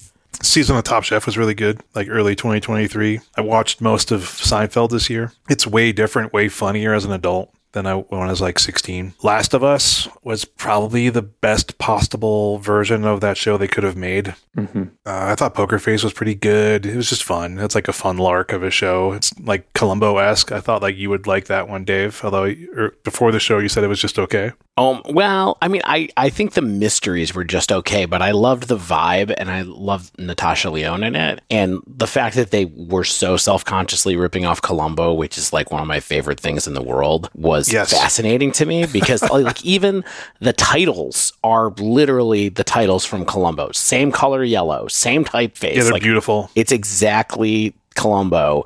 And Natasha Lyonne is not really doing Peter Falk, but she is doing Columbo. Like her vocal delivery of every line is basically Columbo, which is great. It's just the mysteries were not quite as good as like the old 70s ones, but you know, I think the vibe was very good. Yeah, it's funny how much I don't think the Glass Onion movies are very good at all, but I think that Poker Face is quite good. Yeah. I'm going to go with a conventional pick here. I really loved The Bear season 2. I know that we've maybe forgotten about it or maybe just we have not moved on or we don't want to talk about it because everybody was talking about it when it was on, but that's one of the best. The Bear in general is just one of the best things I've ever seen on television, and so it is what it is. I know that people have problems with how anxious it makes them to watch it, but I love it. I love it in the same way that I love the movie Whiplash, and because I have fantasies, I guess, about how my life or my creative life relates to some of the things that the people in those properties went through. But that's for another story, another time. But yeah, The Bear season 2 is one of my favorite things this year for sure. That's a really, really good pick. I feel the exact same way. Mine is the discovery of Australian Survivor. Because when we moved to England, we couldn't find American Survivor, and we got Paramount Plus in hopes of watching American Survivor. Gotta get that VPN, baby. We're big Probst Nor heads. Get at us. And yet it wasn't there, but it had Survivor Australia, and it's like fantastic. It's basically just as good. Yeah. And the host, he's not Probst, David something or other, but even though he's not Probst, he's like a good facsimile of Probst in an authentic way, so that he's not trying to do a Probst, but he has enough overlap in his vibe and energy and personality that you appreciate him as like the host and the game master in the way that, I do for Jeff Probst and American Survivor. And yeah, it kind of like kept us going throughout the year in a really nice way. Cause then we just started going back for older Survivor Australia seasons, the way you very well can do with OG Survivor 2, which I think is what makes it kind of special as far as like that class of reality game shows is. And I've started to do that because I knew that you and your wife were into Survivor, and my wife got into Survivor because of her brother. And so we started watching it a couple of seasons ago and was like, I'm super into it now, especially season 44 and 45. 45 is the one that's just about to end right now, but 44 was an extremely good season. 45 has been a little more uneven, but it's still good. But yeah, we're in like a Survivor fantasy league now. We send our kids to bed early so we can watch Survivor on Antenna on Wednesday nights, so we don't have to wait for the streaming version. It's pretty going on over here. Can I join your fantasy league next for 46? If I can't get you in it is tightly regulated. I have some people lining up to start another fantasy league with us and maybe a few other people. So yes, okay, we will find a way to make it happen. You know who we can also ask is Dominic Harvey. He's also a Survivor head. Is he really? I think he might actually have a second Survivor podcast or something. Dom Harvey does too? Maybe it's not. That's funny. Maybe it's not a podcast. Maybe it's a separate Survivor Twitter account. He's really into Survivor as well. Well, so is Ethan Sachs of Lords of Limited. Yes. He's the one who has the podcast, actually. He has a podcast that I really like called That's How You Do It. Are we talking other podcasts now? Yes, we will, because I'm transitioning right over to it. But I really have enjoyed Ethan's podcast. It's one of the podcasts that I listen to immediately when it comes out every week now to help with my Survivor fantasy pool betting. Maybe we can get like a little bit of a, our friends and magic content creator Survivor fantasy league going on. Bonus episode. Anyway, did you have podcasts you wanted to talk about, Shane? Well, I mean, you had one. What are the other ones you like this year? Because I know you listen to a lot. I do listen to a lot. I mean, I love Bandsplain on Spotify, which I've talked to you guys about. It's sort of a love it or hate it experience, but I really love the deep history into various bands. Breathtakingly, utterly gorgeous. Yeah, gorgeous, beautiful song that is Bandsplain with Yossi Salek. You should check it out, especially if you want this most recent season of the show, like from summer to now when they've gone back on hiatus, has like Television, Blondie. It's got like the Talking Heads. It's got all these like 80s New York. I need to listen to that. Great. It's very, very good. I really also enjoy this show that I found called Dan Snow's History Hit. Dansplain? Yeah, Dansplain. I don't know a ton about them. They showed up in my podcast in my feed via some other stuff. I really am a huge fan, of course, of Half-Ass History, which I think we all are fans of Riley Knights, but I was just like, yeah, I could take more history content. So I started listening to this series of shows in addition to Riley's shows every week. So if you don't listen to Riley, you should still listen to Half-Ass History first. And then if you want more history, you can check out this other series. I've also been really into this YouTube series by called Justin Hawkins Rides Again, which is by the lead singer of The Darkness. And it's basically him just reacting to or talking about the experience of what it's like to be him, reacting to music, talking about things that happen. Like the other day, he did a reaction video to when the Brian Jonestown massacre got in a fight on stage. Yes. And he talked about it, and it was just like the wildest like 90s nostalgia. Justin Hawkins, just a guy with like endless charisma, super fascinating to see like where he's been in the last 20 years. So some stuff to check out there. Shane, Stan, who wants to go next? I'll go next because Shane is still typing out this section. Well, it made me think of something. It's such a long paragraph to the simple question of what other podcast do you like? It's as long as anything he's written about the magic portion of this episode. That's the important part right here. I mean, I think If Books Could Kill technically started last year, but yeah. Oh, I didn't know we were talking about fresh content. That's not what we like this year. Sure. But like the bulk of the series has been this year, and like that's a pod that I've just absolutely fallen in love with. It's a show that I subscribed for on Patreon just because they have bonus episodes, and I wanted to consume every moment that they make. Yeah. No, I love that show too. I saw that on your guys' list. I didn't want to say anything, but I have a huge additional +1 for If Books Could Kill as well. Especially like the reckoning of looking at myself in the mirror from 20 years ago when they talk about turns out kind of journalism, or like Malcolm Gladwell books where I was super into that kind of stuff, and now being like, wow, it was all a dream. I mean, I'm just going to say why I like it, because I think that it's really hard to put two smart people who know a lot about things in a room, especially dudes, and not have them try to be the smartest dude in the room. That's why we only have one smart person and two dumb people on this podcast. And let's let the listeners decide. Yeah, Shane, and to your point, like especially when one of those dudes is a lawyer. Yeah. Yes. So I it's just like it's smart, insightful, it's like funny, and most importantly, I think like they make me look at things that I thought I had takes on in like new ways, and that's like I think an important thing. And also it's just kind of like eye-opening sometimes because it's through the lens of now and sometimes looking back at old books. And I think Stan, you and I both had Grindcast on our list, right, of other podcasts, and this is for me. I have MTG Grindcast, CCR and Lee McLeod, and no shade on any other Magic podcast out there. I listen to a lot of Magic podcasts, right? I just think like Lee and CCR have it figured out. I think CCR and Collins did as well, but like they're less goofy than us. They're better Magic players than us, but I think like they're always thoughtful and insightful, and I value their takes a lot. And I think that that's just important to listen to other people who have different takes than you and that you find worth listening to. It's funny you should say that they're less goofy than us, because the the reason I put Grindcast on my list, even though I've been listening to them for 5+ years, like they were an inspiration for the Dive Down. This was the year that I realized that Lee is like, I think maybe one of the funniest Magic podcasters there are out there. Yeah, Lee rules.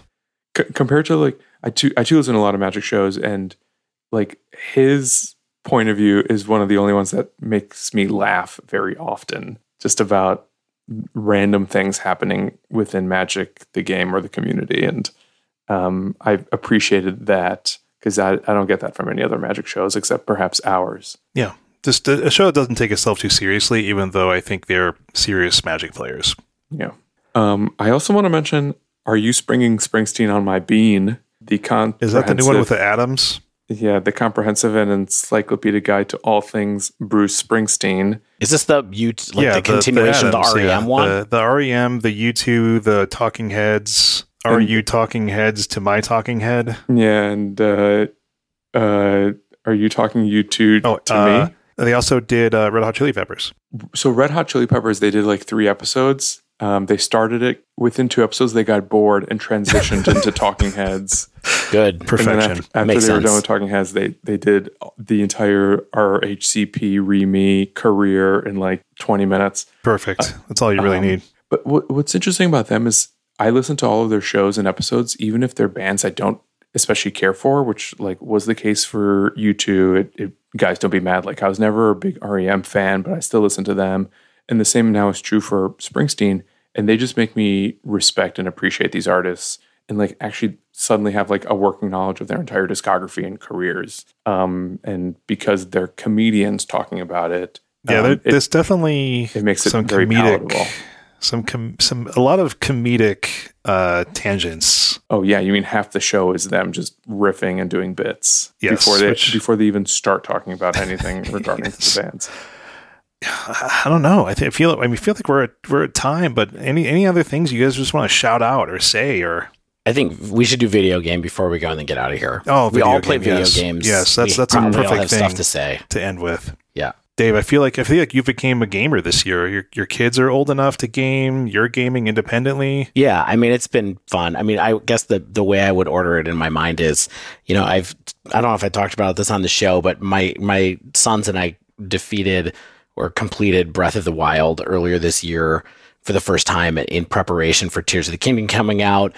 We kind of fell off on Tears of the Kingdom, so I don't have a ton to say about that game, but Breath of the Wild was an amazing like joint experience with me and my 2 small children, mostly because when we defeated the entire game at the end, my younger son cried. Aww. And then he cried. And then I said, "Why are you crying?" And he said, "I don't know. It's over." And it was a memory I'll have for a long time. We had another Switch game that we like to play together a lot. This is in the light game category. It's called Boomerang Fu, and it is like a MOBA trainer game almost. Like, it's a 6-player combat arena where your fruit and food items that throw boomerangs at each other, and it's been really fun for me and my kids to play together.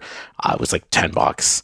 And then I have been playing Baldur's Gate 3 in reminiscence of when I played Baldur's Gate 1, never played Baldur's Gate 2. Baldur's Gate 3 has been really fun. Honestly, I mean, it's a very weird, complicated game. It's a hard game. It's very adult and all that kind of stuff. But it's fun, and I've enjoyed doing that the last couple of months in particular. I'm still only like 40 hours into the game because that's how often I get to play, but it's good. Shane, you had a very different reaction to Baldur's Gate. It's overwhelming, right? Like, I think it's like you have to devote time to it and like pretty decent chunks, right? Like, it's not like a pick up and play style game for me, at least. So I also I really found the amount of choices early on a little bit overwhelming for someone like me who kind of wants to understand what I'm doing. Like, I think you could just be like, yeah, whatever, the spell sounds cool, I'm going to do it and figure it out. But like, yeah, if I'm like looking up like what spells do I pick to have the best build for like my whatever, it's like it gets a little overwhelming for me. And I just had so many. I'm more of a bite-sized gamer. Like, I can't even do like 20-hour games anymore. Like, give me like a good 5 to like 8 hours and I'm happy. Like, I played Hyper Light Drifter this year on my Steam Deck, and that's an older game, but I was over the moon about that game. Like, it was just such a good vibe and like super tight pixel combat and just like so many secrets, and like the music was great and like the lack of any dialogue, and I thought that was like an achievement in gaming, and just loved going to stuff like that. And it's like short, and like Half-Life Alyx was short. Like, I picked up a new Quest 3 headset. Like, I had a Quest 1 that my brother had given me, and it's like old at this point, right? But like the 3's new and it looks great, and like just doing a lot of like little diving into VR has been like super interesting, and like a new world. It's like a new console. Do you know what I mean? Like just this world of VR. And yeah, I like that a lot. You know, Lies of P I thought was like incredible. Like Bloodborne Pinocchio, which kind of is a super surprising game. Like, when you hear it described, it sounds like it's going to be terrible, and it's like this, I think a South Korean studio made it, and it's mind-blowingly good. And yeah, Street Fighter 6, you know, I've fallen off a little bit. It takes a lot of time to focus on fighting games to be good at them, but this game's going to be around for like 5-6 years, so I'll get back to it. How about you, buddy? Do you play a lot of games this year? I feel like, you know, you had a lot of airplane time. I did have a lot of airplane time. I play a lot of Magic Online, so that tends to be my most experienced video game. I mean, Tears of the Kingdom, like, I poured a lot of hours into Tears of the Kingdom, so that's like next to Magic, that's likely my most played, most explored game. The only other video game that I tried that like really wowed me was this like indie game for the Switch called Golf Story, which is like a turn-based, so clever golf RPG. That's a very strange game, but yes. I guess it's like Mario Golf, but I've never played Mario Golf, the original Mario Golf. It makes me feel like, it makes me think of like what I want Pokemon to be. Mm-hmm. Yeah. I did very recently start playing South Park: The Fractured Butthole. And wow, I'm warming up to it. I don't know that I love it yet, but it's like playing a South Park episode, and it's a game that's fun because oftentimes when I'm playing video games, I'm listening to music or a podcast on the side.